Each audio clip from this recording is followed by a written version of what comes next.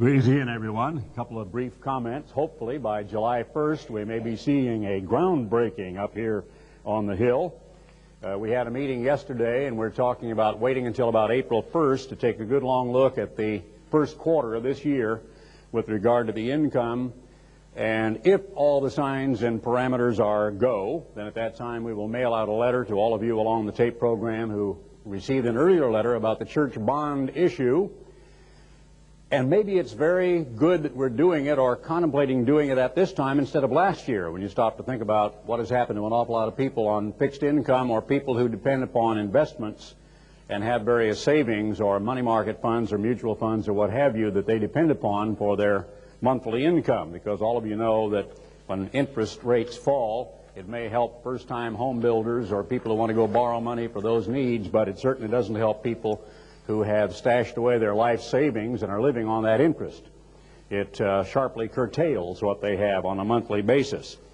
Hopefully at that time the church will be able to make an offer to those who purchase bonds that will be very much more attractive than any kind of interest you could earn in other money market funds or CDs or savings accounts or what have you. And at the same time, we would have to be able, in the sinking fund, to be able to pay it back on a monthly basis. So we'll be looking at all of those things, and hopefully by that time I'll be able to make an announcement. If you want to ask about how badly overcrowded we are, you ought to drop by and see Ian Houghton and his mail readers and processors sometime. And Rosie and the other ladies are all naughty. They're jammed in there like they're wedged in every morning with a shoehorn. And we have seriously outgrown a lot of our facilities. One of the most tiresome things is that every Tuesday morning when I have to do television, my office becomes complete chaos. We sweep everything off the desk, some of which I never find again. We turn it into a TV set, bring in the cameras, bring in the lights, and I sit there at my desk and I do TV, and when I'm through, we try to put everything back the way it was. And in the winter, when the geraniums are dead and we forget to draw the drapes, it's kind of ugly behind me. And the window behind me reflects. So once in a while, if Mark is wearing a white shirt, he's got to go borrow somebody's dark jacket, or you can see his reflection moving around behind me, and you wonder what that is. So we would like very much to be able to move into that new office building with television facilities and with larger facilities for all of our activities, editorial, for the tape and the bulk mailing, and all of those things that go on. And I would appreciate your praying about that. This morning, when my daughter-in-law and son David came over for breakfast, I leaned down real close to Deanna and I said, "Hello, little Sonia. Can you hear me in there?" Now, we think it may be a girl. She had a sonogram and it was indicated that possibly it may be a girl. I've been told that parents who talk to children before they come out of the womb actually are heard to some degree, and that babies who are made nervous by a loud home and so on are affected even inside the womb. I don't know to what extent that is true, but I'll tell you one thing for sure. I want to be there the day that baby is born. I am really looking forward to hopefully a granddaughter. But if it isn't a granddaughter, as we told our daughter-in-law this morning, the main prayer is, even if it's a boy, just be completely perfect and healthy and everything in place right where it belongs. That's what all parents want. That's what the grandparents want. I want to be there when that occurs. Now, to you, I might be able to say, "Hello there, little new creature in Christ. Do you want to be there when the birth of what is being engendered and gradually is being developed in the spiritual womb of the church and in this prototype, this physical prototype of your body, which is eventually to be born into the family of God? Do you want to be around to see what that is going to look like?" As Paul was asked, "With what body do they come?" And he said, "Thou fool, that which you sow in the ground is, whether it's wheat or whatever, is just bare grain, but it's not the body that shall come forth. It must die first and be completely consumed." And you don't see the little tiny germ that puts down a root and begins to become a stalk of wheat or a great big stalk of corn that reproduces itself by thousands of fold and is absolute new wealth, never before, never existed before, but comes from a little shoot, a little root, and that little root picking the nutrients from the soil, becoming an 8-foot-tall corn stalk in Iowa with several ears with literally thousands of kernels on it from just one little kernel of corn. Human birth is miraculous. There's something so fabulous about the reproduction of humankind and of a human being forming and developing in the womb of a mother. Now, on a day in history that I looked up this morning to refresh my memory, New Zealand was struck by an earthquake. There were 800 killed, 66,000 left homeless. Admiral Byrd on this day left Antarctica for the United States. He had been in Antarctica, and there was a great deal made in the newspapers and magazines about that. Down in Miami, Jack Sharkey knocked out Phil Scott in the 3rd round.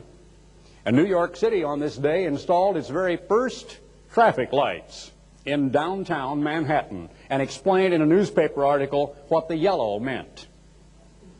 Sonia Haney was 17 and won her amateur singles figure skating title before a crowd of 13,000 in Madison Square Garden. And up in Portland, Oregon, Loma D. Armstrong delivered a little boy named Garner Ted. I looked that up this morning because I want to find out what else went on when that event happened to me. I was at a golf course down near Austin, and there was a sign over there that looked for all the world like one of the signs along Texas highways that says Historical Monument. So I took my little golf cart and I drove over there kind of in the front yard of one of these palatial estates, and there was a sign there that said, on this site, in 1862, nothing happened. And I thought that was a real cute one. You know, if I had not been born on that day, all these other things I just read would have happened anyway. But you know, in some small way, here and there around this country, and in fact around the world, in the Philippines and South Africa, I have to look back over the last 38 years and realize, and I get a little bit goose-pimply and a little bit overawed and a little bit conscious of an inordinate sense of responsibility when I do realize that day on which I was born has resulted in an enormous amount of change in a lot of lives over the span of many decades. And that for a time, for about 20 years, especially at the end of that 20-year span of doing the World Tomorrow program, up to 20 million American people per week were listening to me or watching me on television. And several million still do every single week. Now why, I have to ask, and what for? You look at the chance we take in merely being alive. How in the world could those people in Indiana the other day have remotely imagined when they checked into that motel or were seated at a restaurant in a motel that a huge C-130 would come flying through the window and kill them all? How can anyone even begin to imagine that some terrible tragedy like that is going to occur? Let's turn to James, the 4th chapter. A little bit of mind conditioning here that James reminds us of. And he is talking about life and about the impermanence of life. James 4, beginning in verse 13. Come on now, or go to now, you that say, today or tomorrow we will go into such a city, and we're going to stay there a year, and that's where we're going to set up a business and buy and sell, make some money. Because you don't know what is going to occur tomorrow. What is your life? It is even a vapor that appears for a little time and then vanishes away. My sister Beverly, who is 12 years older than I, is battling cancer.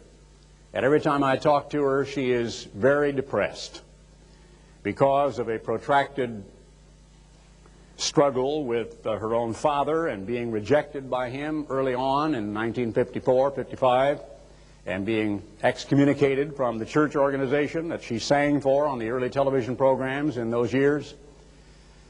She has some very great difficulty with facing what to her is really a meaningless, frightening black void.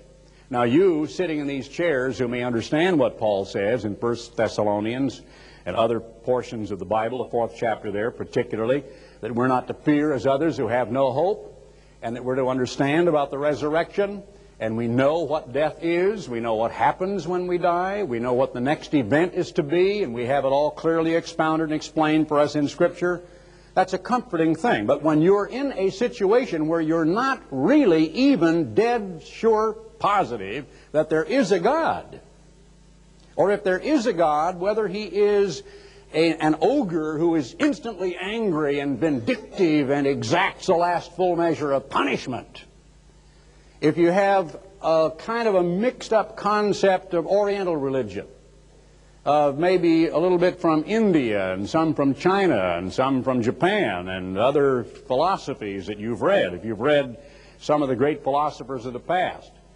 maybe Thoreau or Kant or William James or whoever, and your mind is in a confused state where you don't really have a sense of calm, a sense of safety and conviction about what's going to happen when you die, you can be very depressed indeed, very fearful. You know, the Bible talks about those who all their lives were subject to bondage through fear of death. Time and again, you've got to make the comment in our Friday morning prayer breakfast when we're sitting around the table reading the letters that come in, as I did a couple of times, and Mr. Dart did a couple of times, I imagine, on Friday. We'll be reading a very lengthy letter, oftentimes from an elderly grandmother. She'll be talking about cancer, about the loss of a husband, about the loss of a job, about to be kicked out of her mobile home, talking about all kinds of aches and pains, and sometimes it just goes on to where you can hardly believe all the problems people have. And also about my daughter-in-law who's being abused by my son, or about my daughter, please pray that she won't get pregnant again, repeat the same mistake she made. And by the time they've gone through about 7 or 8 requests they want you to pray about, including the next-door neighbor who can't get out of bed, you say to yourself, what they're really saying is, thy kingdom come. They're saying, just heal everything, make everything better, get everybody well, make my life better, remove my pain, remove the suffering of my neighbor, just thy kingdom come. That's really what they're trying to say. But instead they're giving you a sort of a series of things that need fixing. And it doesn't work quite that way always, but we take their petitions to God, and we get out of our chair and on our knees and ask God to intervene in these people's lives. So many people are living like that, and the question is, why? In Luke 13, verses, well, I think we didn't finish all of this. Let me just finish this right quickly. Whereas you know not what shall be on the morrow, verse 14 of chapter 4 of the book of James. For what is your life? It's a vapor that appears for a little time and then vanishes away. For that you ought to say, if the Lord will, we shall live, we'll both stay alive by tomorrow, and then do this or that, if God is willing. But you rejoice in your boasting, and all such rejoicing is evil, because even making plans and saying, I'm going to do thus and such, is looked upon by God as boasting. Let's go to Luke 13, verses 1 through 5. A familiar scripture to many of us. Certainly reminds me of a couple of twins with whom I grew up, sang in various occasions all over Eugene, Oregon through high school. They joined the Navy ahead of me and came to visit me in Pasadena, California in their uniforms, and right then I made up my mind to join the Navy. But one of them had just been married and the other was engaged, and my wife and I had been up on a delayed honeymoon to Eugene, Oregon in 1953 and came back, and the very next day in Temple City, California, I got a telephone call that told me that there had been a terrible accident. I said, oh no, were they hurt? She said, yes, they were killed. I said, both of them? She said, all 4 of them. Ronald and Donald Coates were identical twins. They had begun dating 2 girls that had moved in next door, one of whom lived there with a family, the other of whom was a close friend that came from back in the home state of the Coates family in Nebraska. And one was married and the other one was about to be. When a drunk, going home around a mountain curve, had an old 1947 Hudson that became airborne over a divider and went inverted and hit as it was coming upside down right at the windshield level in that automobile and crushed instantly to death all 4 of those young people.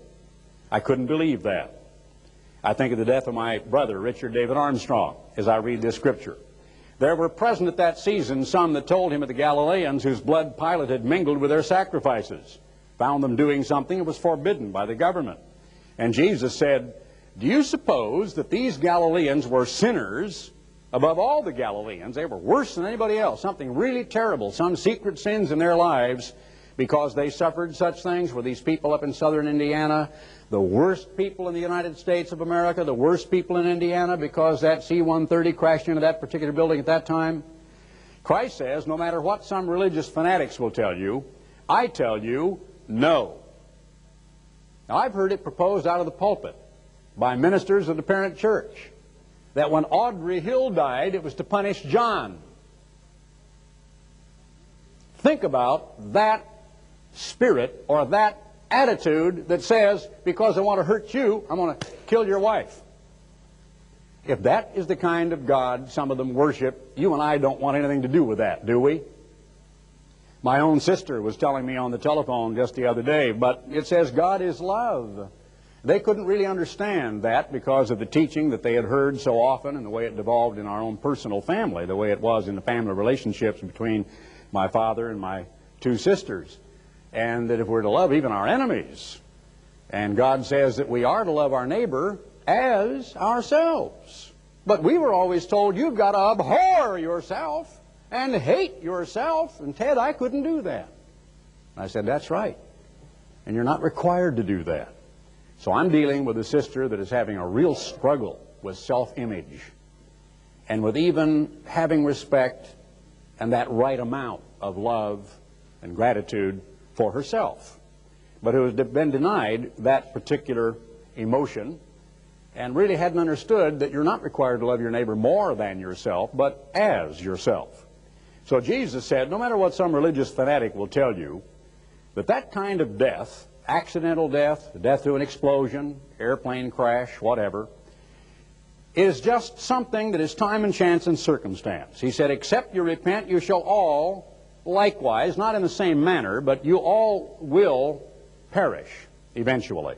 Or those 18, to show you a completely different example, upon whom the tower in Siloam fell. Some ancient brick or mortar let loose, and down came a lot of cascading stones and crushed a lot of people sitting there in the shade. And slew them. Do you think they were sinners above all men that lived in Jerusalem? I tell you, no. But except you repent, you shall all likewise just perish. Their deaths, you see, didn't mean anything. Their deaths didn't stand for anything. Their deaths were untoward, unexpected, accidental. Their deaths didn't make any difference. But what he's also saying is that their lives didn't make any difference either. There had been nothing all that special about their lives. Let's turn to the book of Psalms, to the 49th Psalm, where David gives us a good deal more of this mind conditioning. The 49th Psalm. And this is so true of so many people that I have known. Hear this, all you people, and give ear, you inhabitants of the world, both low and high, rich and poor together. My mouth shall speak of wisdom, and the meditation of my heart shall be of understanding. I will incline mine ear to a parable, and open my dark saying upon the heart. Wherefore should I fear in the days of evil, when the iniquity of my heels shall compass me about, when all of my sins have caught up with me, and all of my financial entanglements and my wrongdoings and my mistreatment of people comes full circle, and here I am caught in the web of my own making. They that trust in their wealth and boast themselves in the multitude of their riches, none of them can by any means redeem his brother, nor give to God a ransom for him. For the redemption, he says parenthetically, of their soul is precious, and it ceaseth forever. That he should still live forever and not see corruption. You can't buy salvation or buy your way out of that kind of trouble. For he sees that wise men die, as Solomon was also given the wisdom to see. As the fool dieth, so dies the rich man. Likewise the fool and the brutish person perish, and leave their wealth to the government. Well, I'm just substituting that because, of course, that's the way it is today. Others can mean the government, and in our country it's what it means. If you possess a lot of wealth, inheritance tax is going to take most of it away. Their inward thought is that their houses shall continue forever, and their dwelling places to all generations. They call lands, buildings, street corners, towns, after their own names. Nevertheless, man, being in honor, does not last very long. He's like the animals that die. This their way is their folly, yet their posterity approve their sayings. Like sheep, they are laid in the grave. Death shall feed on them, And the upright shall have dominion over them in the morning, and their beauty shall consume in the grave from their dwelling. I wonder what Marilyn Monroe looks like today. I see the calendar pictures. I have seen in many gas stations around the United States these smiling pictures of the so-called sex queen. But what does she look like today? You don't want to know. Neither do I. So it's purely a rhetorical question. But God will redeem my nephesh, as the word really is, my life. My soul is erroneous, my being, my life, from the power of the grave, for he shall receive me. Be not thou afraid when one is made rich, when the glory of his house is increased, for when he dies he will take nothing away with him. His glory will not descend after him. Though while he lived he blessed his soul, and men will praise him or thee when you do well to yourself. He shall go to the generations of his fathers. They shall never see light. Man that is in honor, got wealth and riches, a name for himself and fame, yet doesn't understand, is like an animal, like the beast that perishes. You and I are a marvelous, systemic, physical, metabolic being. We have sight. We're going to see an article by Mr. Dart in the coming edition of the 20th Century Watch magazine, and one from me on evolution. The two will be in tandem and will, I think, complement one another about the proofs of God's existence, about the marvels of the human eye. And I'm going to turn to Ecclesiastes, Psalms, Proverbs, Ecclesiastes, just ahead in the Bible a little bit, as we're thinking about that for a moment, because I have been able to view many marvelous things in my lifetime, and I think some of them I remember in flying the Fanjet Falcon over some of the glaciers of Iceland, some of the beautiful places of the world that I've been privileged to see, down in South Island, New Zealand, for example, over the South Pacific when I was coming in for a landing at Wake Island and seeing that coral atoll and all the beauty out there. Many, many parts of the world, beautiful little villages high in the Swiss Alps, things that I've seen. I'd like to see them again. When was the last time you ever saw an old classic movie that you really used to enjoy? Once in a great while, when an old classic movie is on, I'll say, oh, look, there's that old movie. It was made in the 1930s. And I'll watch it. And a thought will go through my mind. Will I ever see it again? Is this the very last time I will ever see that old classic? And probably it was. Many of them I've forgotten all about. I don't remember them until they come around again, about every 20 years. I probably won't be around, at least in this flesh, if the world goes on that long, which sometimes I doubt, if that were to happen again. Chapter 1, verse 1, the words of the preacher, the son of David, king in Jerusalem, vanity of vanities, saith the preacher, vanity of vanities, all is vanity. What profit has a man of all his labor which he takes under the sun? That is, in the long run. One generation passes away and another generation comes along, but the earth abides forever. You can't pick up a rock out here at the side of the road in East Texas that is a bit younger than the stone used in the old pyramids of Egypt. The rock you pick up along the side of the road is older than the time of Christ. It is older than Nebuchadnezzar. It is older than Adam. It may have been here for billions of years. So even the stones beneath our feet are of antiquity, and George Washington was crossing the Potomac when that rock was lying around somewhere here in East Texas. The sun ariseth, and sun goes down, and hastes to his place where he arose. The wind goes toward the south and turns about unto the north. It whirls about continually, and the wind returns again according to his circuits. The rivers run into the sea, yet the sea is not full. Unto the place from whence they come, there they return again. Everything is full of effort and labor. Man cannot utter it. The eye is not satisfied with seeing. I see a beautiful painting, and I stand in awe because I paint a little bit, and I've got some of my paintings hanging around the house. And when I see an absolute masterpiece, whether it's a landscape by Bierstadt or someone, or a portrait or something of that nature, I just say, how could the human hand produce such a fabulous thing? I've taken the magazine Southwestern Art, and I will look at some of those paintings, and you, at the first glance, would think the most marvelous professional photographer had taken a beautiful, clear photograph.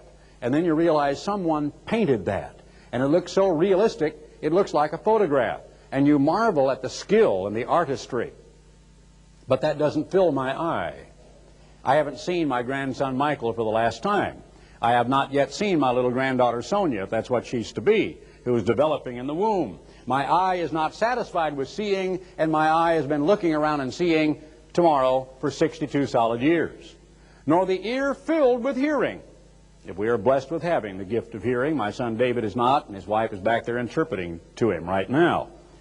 If the ear hears beautiful music, beautiful sounds, the laughter of a child, birds singing in a beautiful morning like it was this morning, if you hear the mockingbird halfway through his repertoire outside in the tree, you don't want to say, that's the last time I ever want to hear that. Never want to hear that mockingbird again.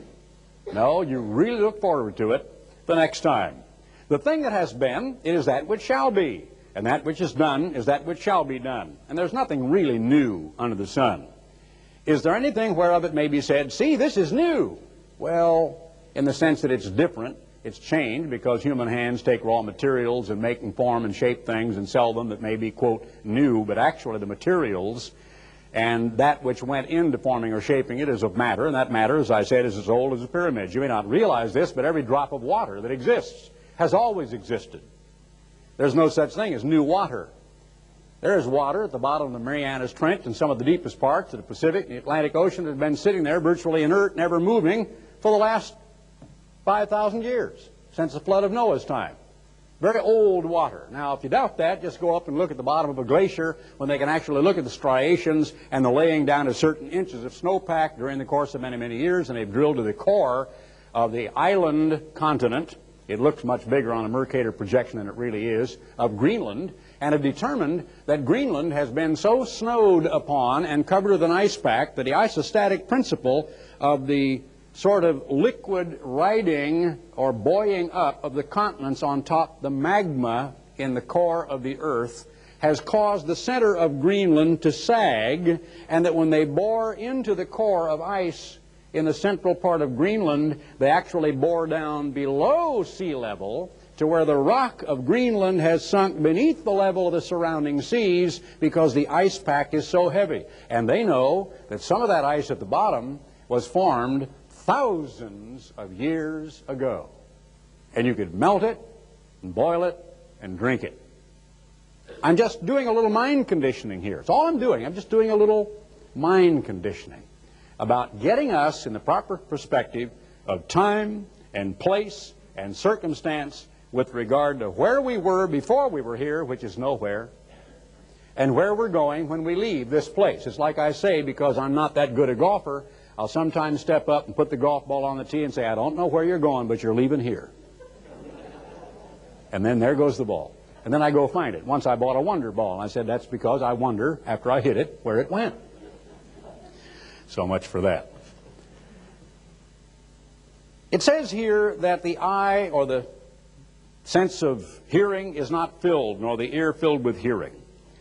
And that is true, too, of sound, of touch, of all of the sensory perceptions, of smell. It reminds me of the old grandfather. I've told a story before, maybe a little bit of a jibe at some of the Jewish people. It's not intended in that way by me, but it was interesting because he was supposed to be in extremis, and he was lying upstairs in the third floor of a walk-up apartment, and he was saying, "Oy vey, Abi, just to be able to taste once more grandmother's apple strudel before I die." He could smell wafting up the stairways grandmother's apple strudel she was fixing down in the kitchen. What is that she's cooking? Grandfather, it's grandmother's apple strudel. Oy vey, to be able to taste it once more before I die. I'm sorry, grandfather. Grandmother says it's for after the funeral.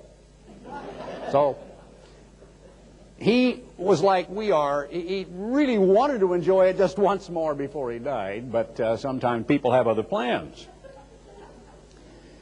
We are products. I'm a product of Herbert W. and Loma D. Armstrong. Little Sonia, developing in the womb, is a product of David and Deanna. And all of you are products of your father and your mother. You operate your brain at about 10% of capacity. If you want to, for comparison purposes, say that I operate mine at 9%, that's fine with me, and you may be right. We actually are capable of far more than we think we are. We have our phobias and our fears. Some of you are afraid of spiders. Some women in here are afraid of mice and rats. If you see one running around your kitchen, you jump up on a chair. Some are afraid of the dark. Some are afraid of people who look differently, who are a different color, a different race, a different religion, speak a different language. In all ways and at all times, from the time we have been born and brought into this world, we have been defective. We have become, quote, educated. But since society is founded on lies, since all history is founded upon lies and is mostly interpretive and especially nationalistic and sometimes virtually xenophobic, much of what you learn in high school or thought you learned and in college about other people, about other places, about geography, about language, about religion, about art, about literature, is defective. It's incomplete. Your language is incomplete. Your experiences, incomplete. Your education, defective. And some of your experiences are very few, very limited, and very narrow. The other day I was discussing with a gentleman who asked me what I thought of the President's speech, and I said it was a time where somebody needed to say something that was absolutely Churchillian, that needed to promise the country that we could really look forward to nothing but blood, sweat, toil, and tears, and to call upon the American people to sacrifice. Well, this gentleman with a very narrow background, who may have read 3 books since he got out of high school in the 1950s and may not, called Churchill an SOB and said that he and Roosevelt conspired to get us into World War II and we never should have been in that war in the first place. Now, when you talk with someone whose education is that deficient, the conversation is over. There's nothing really further to say. I try to read almost 100 books a year.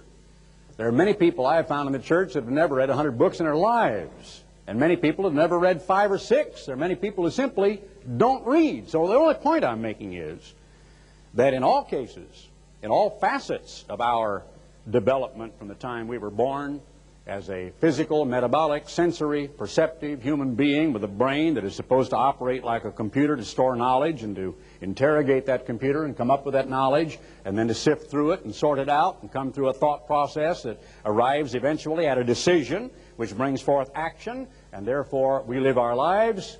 I'm pointing out that most of us are defective. We are incomplete. We are merely a physical prototype. Over in John the 3rd chapter, Jesus Christ put it this way. When Nicodemus came to him by night, and there's an article coming up on this shortly that Mr. Van Stinson has been working on that will come up in an issue of the magazine, or perhaps we'll even do it in a booklet form. There was a man of the Pharisees named Nicodemus, a ruler of the Jews. You know, many of the mainstream fundamentalist churches, and I'm sad and sorry to say that now the Worldwide Church of God has joined them, in a blatant, flagrant misinterpretation of Jesus' statement involving being born again. And they now state they are already born again. Well, they're not, but they think they are, like many Baptists think they are, and Methodists think they are, and Lutherans, and many, many other people, especially charismatics, think they are already born again. The first time in history that such an expression had ever been heard. It's commonplace to you, isn't it? We know about that because Jimmy Carter claimed that he was born again, and his sister was a female evangelist, and she claimed to have been born again. And there are those who have been presidents of the country and members of Congress who claim to be born again Christians. And people will actually ask you, have you been born again? But the first time that expression was ever used, for all of its familiarity today, was when Jesus said what he did to Nicodemus. The same Nicodemus came to Jesus by night and said unto him, Rabbi, we know that you are a teacher come from God. Now, who was Nicodemus? Nicodemus was probably a member of the Sanhedrin. He was also, we know from later scriptures, because he was with Joseph of Arimathea in begging the body of Jesus, complicit with some of the Pharisees and the Jewish leaders who guessed or who suspected that Jesus Christ of Nazareth might well have been the true Messiah. He thought it was possible. Others rejected it, but Nicodemus did not. We know that you're a teacher come from God. Now, in saying we, he is not there saying we, all the Sanhedrin, is he? He's not saying we, all the Pharisees, is he? He's not saying we, all the Jews, is he? How do you know that? Well, you know it from all of the texts that you read throughout the life of Christ. Every time he came head to head with the Pharisees, with the scribes and the Pharisees, with the Sanhedrin, with the Jewish religious leadership, that they hated him. They called him an illegitimate son. They called him every foul name. They even accused him of being faking miracles by Beelzebub and using satanic power. They demonized him. They attempted to kill him. So Nicodemus is not saying we the Jews. He's not saying we the Pharisees. He's not even saying we the Sanhedrin. He's saying we, maybe Joseph of Arimathea, maybe 2 or 3 other people and himself, a cadre of Jewish, respected, educated leaders who knew that Old Testament. Important point to put in your mind because of what you're coming to. Knew that language backward and forward. Could stand there, and that scripture I just read to you from the Psalms, they could have recited it orally and never missed a vowel or a syllable. There were many of them who could recite the entire book of Psalms, just pausing for breath now and then. They had that ability. They were bilingual at least. This conversation very likely took place in Aramaic. It's possible, we don't know, that it took place in Hebrew, but more likely, because of the society, that it took place in Aramaic, which was, of course, that dialect of Hebrew that came back after Babylon that was developed. It was a Jewish dialect. Now, the same came and said, Rabbi, we know that you're a teacher come from God, for no man can do these miracles that you do except God be with him. Now, the reason I brought out the language, and the reason I brought out his background, and the reason I brought out his skill in the Old Testament Scriptures is so you will understand when Jesus Christ says something altogether strange and different to Nicodemus, that Nicodemus understood the word and the phrase and the manner in which it was couched, the syntax, and everything about Jesus' expression. And his reaction was not the reaction of some dumb dodo that didn't know the language, but the reaction of the individual I have just described to you. Jesus answered and said unto him, Verily, verily, and every time he did that, it meant really of a truth. And that is a statement Jesus made when he is telling you, in a sense, what I'm telling you is absolutely pure, unvarnished truth. I say unto you, except a man be born again, he cannot see the kingdom of God. Now, is it true that unless little Sonia, if that's who she is, it's not her brother Sonny, comes forth, I will never see my grandchild? True statement, isn't it? All right, this also is true.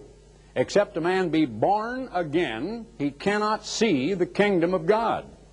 Nicodemus responded, How can a man be born when he is old? And then he went on and got a little bit detailed about it. He said, Can he enter the second time into his mother's womb and be born? Do you need to be a Hebrew scholar? Do you need to be an Aramaic scholar, a Greek scholar, or even an English scholar to understand that in this conversation, Nicodemus took the word, whatever word Jesus used in Aramaic, Greek, or Hebrew, or all three, born again, to mean being born from the womb, coming out of the womb, patrition. Anybody have a question on that? Scholars do. Real scholars, intelligent people. They're smarter than you are. They're doctors. Some of them know as much Greek as an Athenian cab driver. You can ask directions of an Athenian cab driver. How do you get to the Acropolis? I don't know. I speak it a Greek. So you got to say, well, I got to get a Greek interpreter. By the way, would you explain the Bible to me? You speak Greek. You know, the church used to be like that. If somebody came along and he spoke Greek, oh boy, a Greek scholar. So he can read things to you that all of these thousands of people who have come and gone before that were doctors of letters and all of these translators and people all the way back to Tyndale and Wycliffe and way before who have dealt with and translated and studied and understood and put out the diaglots and all the Westcott and Hort and all the lexicons and all this information about the Greek language, and suddenly a taxi cab driver from Athens knows more than all those other people did. So sometimes when they go and get him a degree, some whole church will decide this guy is a Greek scholar. Well, boy, let's grab a hold of his garment and say, Thou art my teacher. Tell me what Jesus really meant. Well, what he really meant was, you must be born from above. Oh, Well, how high is my stepladder? How do I get up above? How is this birth from above to come? How long do I tarry? What mumbo-jumbo do I say? Do I stand on one leg? Do I make a steeple of my hands? Do I put salt over my shoulder? Do I tinkle a bell? Do I pray for an hour? Do I fast for a week? How do I be born from above? Nicodemus could have asked 100 questions if he'd understood Jesus to say born from above. But Nicodemus understood Jesus to say something that came out of a womb, didn't he? You've heard the twins are womb mates, you know. This is exactly what Jesus Christ said. And Nicodemus understood what Jesus said. And the church and my father and the parent church for 50 years and more understood the obvious analogy, and it was not my father's analogy, and it is not my analogy, of physical, human, begettal, growth of the fetus, and final birth to be separate from the mother and to begin to grow as a member of a family at the level of that family, and understood that analogy to apply to the process of salvation and becoming a member of the kingdom of God, and that the physical is a physical prototype of a spiritual process of begettal, of growth and development, of spiritual partition or resurrection or instantaneously changed. In 1 Corinthians 15, 50 to 51, you read of that. In a moment, in the twinkling of an eye at the last trump, for we shall all be changed. And understood that that is the process of birth, because the Bible actually says Christ was the firstborn among many brethren and was the firstborn from the dead. That's not an artificial analogy, but a biblical, a godly, a divine analogy. There are now approximately 150,000 human beings, who are Sabbatarians, who observe the annual Feast of Tabernacles, who know about the Spirit in man, who reject heaven as the reward of the saved, who reject an ever-burning hell, who understand all the mainline doctrines that you understand, who have been told by their leaders they're already born again. Doesn't bother them, because doctrine is not important to them. They just sit there and say, oh, have we been? Oh, okay. And that's that. What does that tell you about the degree of individual, personal conviction of what an individual believes in his heart of hearts and what makes him tick as a Christian? What is it to which he is faithful? Well, you can answer that easily. In the case of such monstrous changing in doctrine, he is worshiping what? An organization, a church government, a church leader, a church hierarchy, a church social structure, cheerleading contest for his daughter, high school or college for his son, trips, the Feast of Tabernacles, whatever. But somehow it has all been removed from one individual stepping out of the shower wearing the same skin that he, well, changed a few times, but anyway, dressed in his birthday suit, as we say, with his own convictions, worshiping God. There's a very great difference. So, Jesus answered, verily I say to you, that except a man be born of water and of the Spirit, he cannot enter into the kingdom of God. That which is born of the flesh is flesh. That does not need interpretation. You all understand that, whether you're talking about a whole basket full of speckled pups, whether you're talking about a little colt, or talking about yourself. And that which is born of the Spirit is spirit. Now, when they adopt these fake and false doctrines, then they've got to go to labyrinthal, weird, all kinds of crazy explanations to get around Jesus' plain statement. That which is born of the Spirit is composed of, becomes spirit. What's forming in Deanna's womb, in the womb of any young expectant mother, is flesh.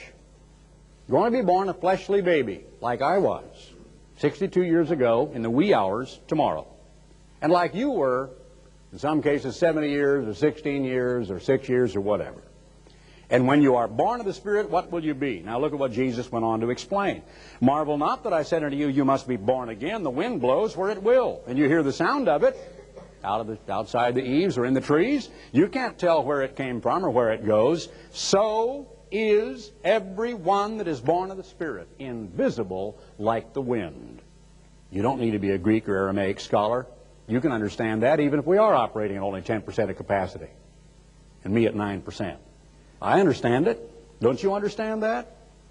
And Nicodemus said, how can this be? Because he was still puzzled by Jesus' statement. All right.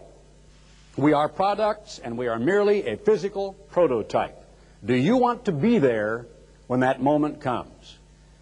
I said at the beginning, and by analogy talking to my little unborn granddaughter, if that's what she is in the womb, do you want to be there at the birth? Let's turn to Isaiah 66 in closing. Isaiah, the 66th chapter, and look at a very beautiful chapter of Scripture, beginning in verse 5, that has very poignant meaning for us of this church. Are you a little child of God? Is there an unborn, precious little creature, a new creature in Christ being formed within you? And do you want to be there? Do you want to see what that's all about and what you are going to be like, what your new body will look like? How would you like to break, the first time you ever took a step, the world high jump record? All right. Hear you the word of the Eternal, you that tremble at His word. You do not tremble at His word when you begin to manipulate it, when you begin to have fun with it, when you begin to play around with it. You are no longer trembling at it. You're no longer saying, there is His word and here am I. You're saying, here am I and there is His word. It's a whole different mindset about the Word of God. Your brethren that hated you, that cast you out for my name's sake. Now, does that ever ring a bell with some people? Said, let the Lord be glorified. I got rid of another Christian. I found the one little sheep and shot him right there with a .357 Magnum. Let the Lord be glorified. But he shall appear to your joy, and they shall be ashamed. A voice of noise from the city, a voice from the temple, a voice of the Eternal that renders recompense to His enemies. Before she travailed, she brought forth. This is talking about the church. Look at any of the commentaries and you will see. Before her pain came, she was delivered of a man-child. Who has heard of such a thing? Who has seen such things? Shall the earth be made to bring forth in one day? Shall a nation be born at once? That's talking about the resurrection. It's talking about the time of instantaneous change. It's talking about the phenomenon of perhaps millions of beings transitioning instantaneously in a moment, in the twinkling of an eye, at the last trump, from human physical flesh to members of the very family of God. A nation being born at once. For as soon as Zion, typical of the church, travailed, she brought forth her children. Shall I bring forth to the birth, or shall I bring to the birth, bring it up full term, and not cause to bring forth, says the Eternal? Shall I cause to bring forth and shut the womb, says God? Isn't this a process? Isn't it obvious what He is doing? Is He going to go back on His word? Rejoice you with Jerusalem, and be glad with her, all ye that love her. Speaking again to the church, rejoice for joy with her, all ye that mourn for her, that ye may suck and be satisfied with the breasts of her consolations. Is there anything more absolutely beautiful than a sweet, precious 6 weeks old baby at her mother's breast? Notice this language he uses, that you may milk out and be delighted with the abundance of her glory. For thus says the Eternal, behold, I will extend peace to her like a river, like a mighty flowing, beautiful stream, and the glory of the Gentiles like a flowing stream. Then shall you suck and be borne upon her sides, as a baby would be carried, and be dandled upon her knees.